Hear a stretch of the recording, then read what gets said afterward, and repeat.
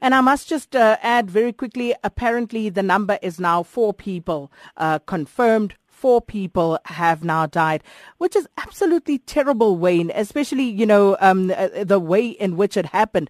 Totally unexpected. And should we be concerned about the current weather patterns in and around the country?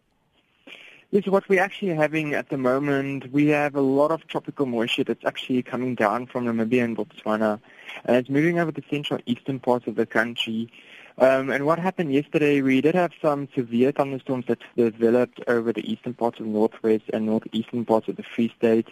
And that actually moved into Gauteng and caused a bit of rainfall in a short period of time.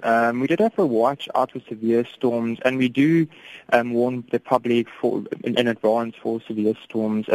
So people should actually listen to radio and look on TV as well for any possibility of severe weather alerts. And would you say what we are experiencing right now is normal? Yes, we currently, this is a typical summer pattern. We have a raging high that comes from the eastern parts of the country, and then also some tropical moisture that comes down from Namibia and Botswana. And then with the current heat during the day that builds up, we do have a possibility of some thunderstorms in the afternoon. And with the associated good moisture, we do have a good chance for rainfall. So this is a typical summer pattern rainfall event. And just taking a national picture of what can be expected today, any warnings to be issued at this time? Yes, we currently have a few alerts out. We have a warning for a possible shallow southeasterly wind of 60 to 70 kilometers per hour. That's in the Cape Peninsula of the Western Cape this afternoon. And then we have two watches. So we have a watch out for the possibility of severe thunderstorms again over Gauteng later this afternoon into the evening, as well as the eastern parts of the Free State and the eastern parts of the Northwest Province, as well as the Highveld of Mpumalanga. And then we have another watch out for the possibility of heavy rainfall that could lead to flooding over the eastern parts of the Free State as well as the western parts of KwaZulu-Natal.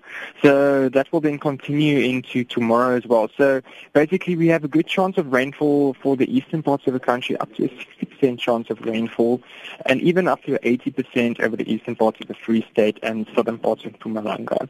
And then by tomorrow, this 80% will then cover the entire Gauteng, as well as the entire Mpumalanga and the eastern parts of the Free State. And I'm loath to ask this, but I must and I will.